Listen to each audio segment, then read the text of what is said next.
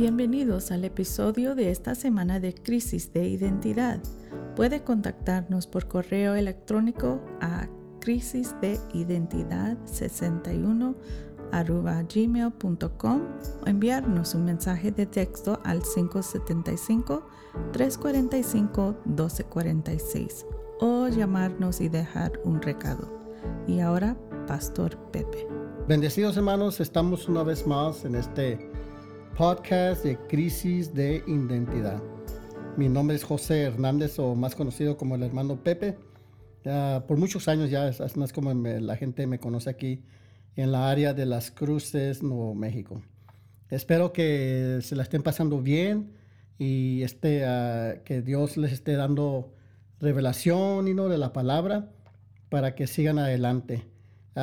Este día yo quiero compartir con ustedes un tema que platicamos hace como más de un mes. Yo digo que fue un tema que estuvimos hablando yo igual y poquito sobre hemos muerto o estamos muertos al pecado. Por la razón que quiero agarrar este tema un poquito más es porque creo que grabamos algo de eso más profundo, pero no se pudo publicar. Pero aquí estamos porque quiero rellenar ahí un poquito más. No dejarlos en, ¿cómo se dice?, en suspenso. Pero ahí en el libro de Romanos capítulo 6, si usted abre su Biblia ahí, Romanos capítulo 6, verso 1, el apóstol Pablo, hablando ahí a los hermanos de Roma, y estoy leyéndole la versión 1960, dice el apóstol Pablo, ¿qué pues diremos? Si usted se fija ahí en las exclamaciones, las interrogaciones y los puntos y todo eso, los comas, dice, ¿qué pues diremos? Está haciendo como que, esto viene del último capítulo, el anterior, del capítulo 5, los últimos versos. Y dice Pablo, ¿qué pues diremos? ¿Perseveraremos en el pecado para que la gracia abunde? En otras palabras, está haciendo una pregunta. Te está haciendo una pregunta a ti, hermano o hermana. El apóstol Pablo te está haciendo una pregunta. Dice, ¿qué pues diremos? Pues tú, hermano, tú, hermana. ¿Qué pues dirás tú? ¿Vamos a perseverar en el pecado? Perseverar que sí, seguir viviendo en el pecado, seguir pecando, seguir haciendo aquello, lo malo, el pecado, perseveremos en el pecado para que la gracia abunde, o la gracia de Dios abunde, ¿Y qué dice? ¿Qué fue la respuesta de Pablo? El verso 2 dice, en ninguna manera. En ninguna manera. En otras palabras, absolutamente no. Absolutamente está diciendo Pablo, no. Pablo tiene su razón por qué. Porque, ahí le sigue diciendo, dice, porque los que hemos muerto, fíjese cómo dice el apóstol Pablo, dice, en ninguna manera, porque los que hemos muerto al pecado, fíjese. Ahora ahí hace una pregunta otra vez. Dice, ahí está la interrogación, dice, ¿cómo viviremos aún en él?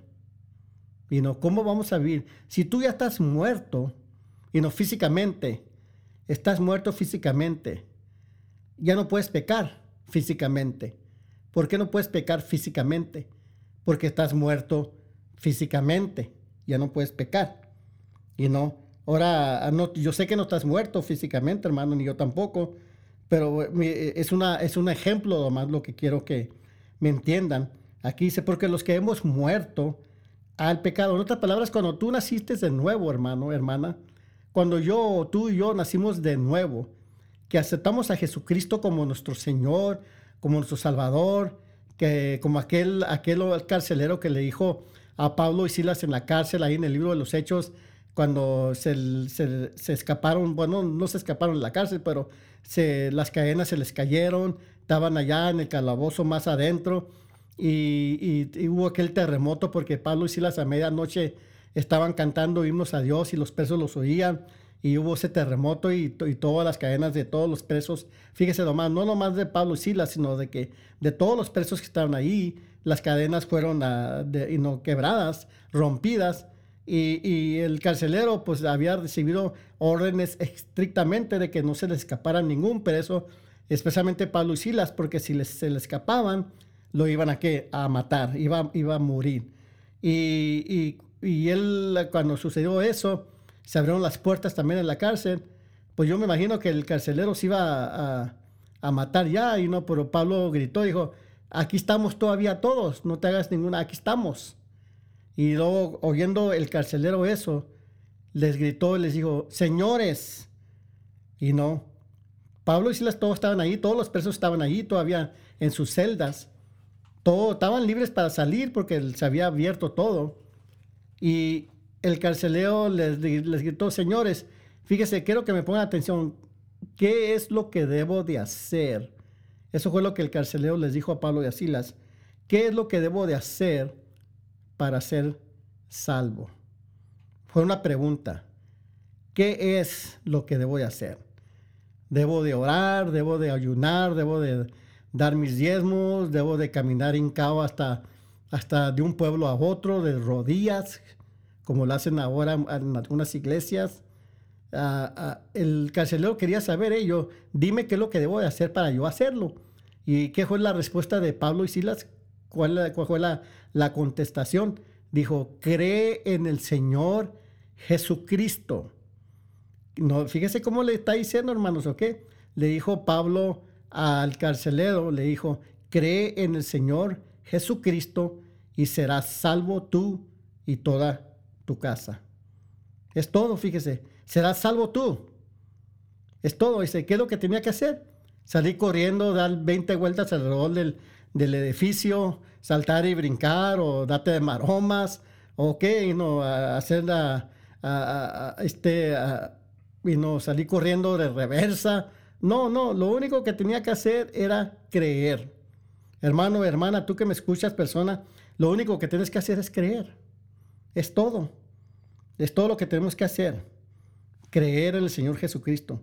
Ahora aquí Pablo está diciendo, dice, porque los que hemos muerto, porque cuando tú naciste de nuevo, moriste. You died. Dicen en inglés, you died. I'm dead. I'm a dead man walking. Estoy muerto. Nací de nuevo. Por eso yo me regreso a compartir este testimonio mío, que cuando yo acepté a Cristo, que nací de nuevo, allá en 1980, teniendo un joven de 19 años de edad, que nos salí de la iglesia ese día, esa mañana, ese domingo, en mes de agosto, creo que era el 25 de agosto, y llegué a la casa de mi abuela y derechito al baño y derechito al espejo, y me miraba en el espejo. Y yo duré como más o menos media hora, hermanos, ahí mirándome. Estaba solo yo en la casa de mi abuelo. Ahí donde tuvimos la reunión. Estaba yo solo ahí viéndome en el espejo, y me hacía la pregunta, ¿qué me sucedió? Me está haciendo una pregunta en inglés. What happened to me? Porque yo salí de ese edificio esa mañana, algo me había pasado, me dieron algo, a lo mejor cuando me dieron de beber agua, los hermanos le echaron algo en la botella, algo me hicieron o me embrujaron o algo, yo quería saber, y yo me miraba en el espejo, porque pues yo me sentía bien suave, y no me sentía mal, me sentía bien suave, como cuando andaba en las drogas me sentía wow. Las drogas lo que te hacían sentir. Bueno, yo me sentí bien suave ese día y no necesitaba droga.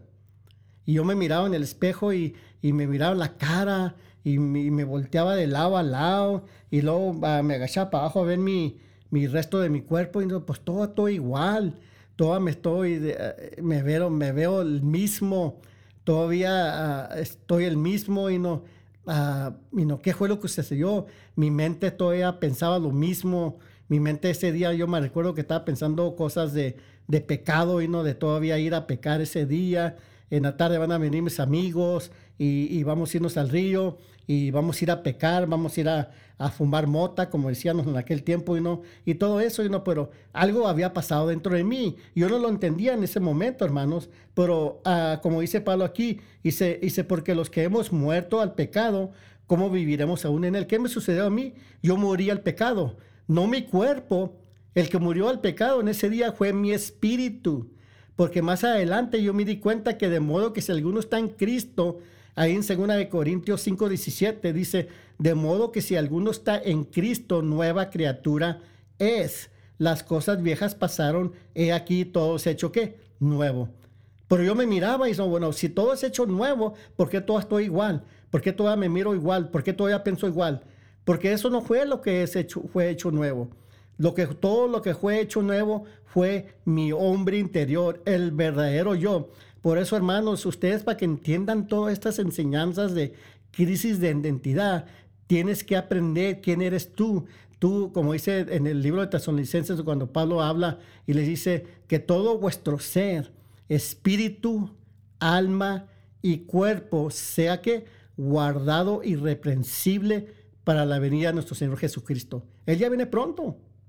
Y no todo vuestro ser. Y fíjese cómo dice Pablo, y no dice cuerpo y alma, no dice alma y cuerpo, no, dice tu espíritu. Pablo pone el espíritu primero. ¿Por qué? Porque ese es el verdadero tú, ese es el verdadero yo. Cuando tú naciste de nuevo, que fuiste salvo, lo que cambió en ti fue tu hombre interior. Tu espíritu fue creado según Dios en la justicia y santidad de la verdad. Está tremendo eso, hermanos, está tremendo. Por eso Pablo dice aquí, porque los que hemos muerto, fíjese cómo dice, los que hemos muerto al pecado, ¿cómo viviremos aún en él? Y no, ya si tú, un muerto físicamente ya no puede pecar. Ya no, porque está muerto, está en el ataúd ahí tendido, ya no puede salir del ataúd y no físicamente y seguir pecando como lo hacía antes de que muriera físicamente, no. Y tú y yo, hermano, estamos muertos espiritualmente, ya en el espíritu y no, ya fue transformado y morimos. Ya no podemos, tu espíritu ya no puede pecar. Por eso dice Juan, dice que los que hemos nacido, el que es nacido de Dios no practica ¿qué? El pecado. Se está refiriendo a tu espíritu, no al hombre interior. Y no, el hombre interior todavía va a seguir pecando. Tu hombre de afuera va a seguir pecando. ¿Y sabes por qué todavía sigues pecando, hermano o hermana?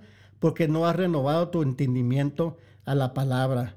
Y yo tengo una enseñanza más que grabé hace como unos meses atrás, la importancia de renovar tu entendimiento o tu mente. Es muy importante, hermanos, de que tú renueves tu mente a quién eres tú en Cristo Jesús. Y nos es bien importante. Muy importante, por eso Pablo dice, los que hemos muerto al pecado, ¿cómo viviremos aún en él? Dice, ahora dice el 3, ¿o no sabéis que todos los que hemos sido bautizados en Cristo Jesús, hemos sido bautizados en su muerte? Dice, porque somos sepultados juntamente con él para muerte por el bautismo, a fin de que como Cristo resucitó de los muertos por la gloria del Padre, así también nosotros andemos ¿en qué? En nueva vida. Está tremendo, hermanos, amén. Todo esto de muertos al pecado, ya tu espíritu no peca.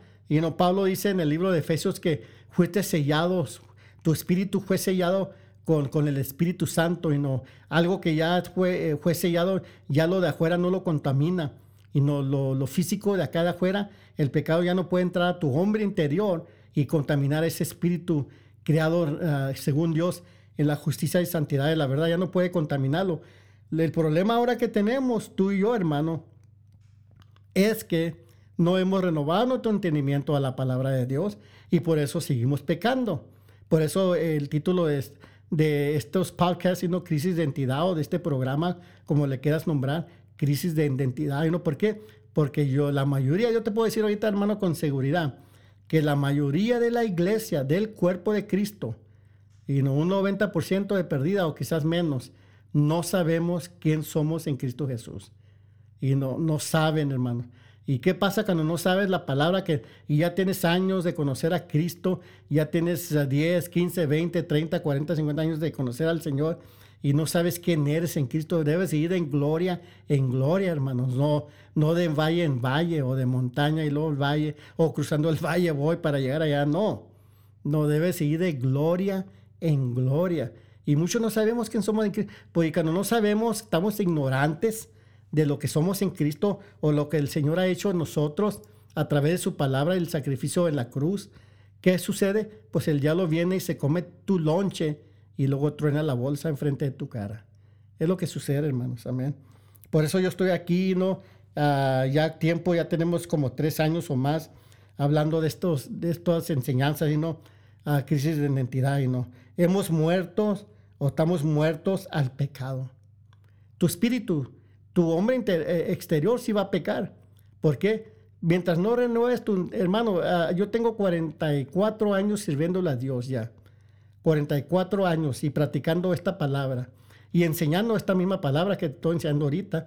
En aquel tiempo no había los medios, sino de hacer lo que ahora puede uno hacer y no en todas las plataformas digitales, sino, y ahora sí, gracias a Dios que sí lo hay. Pero si no renuevas tu entendimiento a la palabra, ¿cómo sucede eso, hermano? A lo mejor me estás haciendo y me quieres hacer una pregunta. No, pues la renovación de tu entendimiento es diario. Todos los días tienes que estar tú en la palabra, todos los días. ¿Quién eres tú? Y aferrarte a lo que dice la palabra. Y hoy, hermanos, con todo lo que está sucediendo en el mundo, con más ganas hay que aferrarnos a lo que dice la palabra. Entonces tu mente, tu entendimiento se va renovando, va creyendo y se va renovando. En otras palabras, se está desprogramando a como te programó el mundo. Te estás desprogramando por medio de la palabra. La palabra te está desprogramando a como el mundo te programó, y ahora la palabra te está programando a como Dios piensa, como Dios es. Y entonces, ¿qué hace tu cuerpo? Pues tu cuerpo va a seguir lo que tu mente renovada quiere. Pero si tu mente no está renovada, eres un cristiano por eso sigues pecando. Por eso, hermano, ¿cómo se dice? Hasta es chistoso decirlo, Pero yo conozco infinidad de cristianos, hermanos. Yo los veo y los saludo, hermano, ¿cómo estás? Dios te bendiga, bendecido y todo eso. Y que yo sé la vida de ellos, los conozco porque los he visto, que llegan los fines de semana y es tomar, emborracharse y todo. Y el domingo en el baile, andan en el club y todo eso. Y los domingos ahí están en la iglesia, tocando, hasta cristianos músicos, arriba allá, tocando batería, bajo, teclado, cantando y todo eso. Y una noche anterior andaban peleándose en el club o algo pasó, andaban borrachos y todo. ¿Por qué? Porque no saben quién son ellos en Cristo Jesús. Yo no los juzgo, no me vayan a malentender. Yo no los juzgo, yo los amo. Pero me preguntará usted, ¿ellos se van a ir al cielo? Sí, pero van a entrar de panzazo, como he dicho. ¿Por qué? Porque el diablo se está comiendo el lonche de ellos. Es todo lo que está sucediendo. Ellos necesitan que agarrarlos uno y sentarlos y que ellos se comprometan, que haya un compromiso de que van a aprender la palabra de Dios. Y les garantizo que ellos dejan todo eso y van a vivir una vida más victoriosa y, como dice la palabra, en santidad. Está tremendo, hermanos, todo esto. Como dijo Pablo, ¿qué pues diremos? ¿Perseveremos en el pecado para que la gracia abunde? ¿Qué dicen ustedes? No, en ninguna manera, absolutamente no. Porque los que hemos muerto al pecado, tú y yo ya estamos muertos, hermano. Toda esta gente que todavía anda pecando por ahí, ¿qué sucede, hermano? Ahí sale una pregunta, parece que la estoy oyendo yo, preguntas que ustedes están quizás queriéndome hacer, ¿qué sucede con un cristiano que sigue todavía pecando? Lo único que va a pasar con él es que va a vivir una vida miserable en la tierra y el diablo lo va a sembrar más pronto. ¿Qué dice eso? Pues lo va a enterrar 6 pies bajo la tierra. ¿Por qué? Porque es un camino que tú le abriste al diablo para que entre a tu vida. O tú mismo le diste lugar, o tú mismo le cediste el paso, o como decimos en inglés, you yielded to him. You yielded. So that's what happens. Es lo que sucede con personas así. ¿Quieres que te pase eso? No. Por eso Pablo dice, perseveremos el pecado para que la gracia abunde, en ninguna manera que no.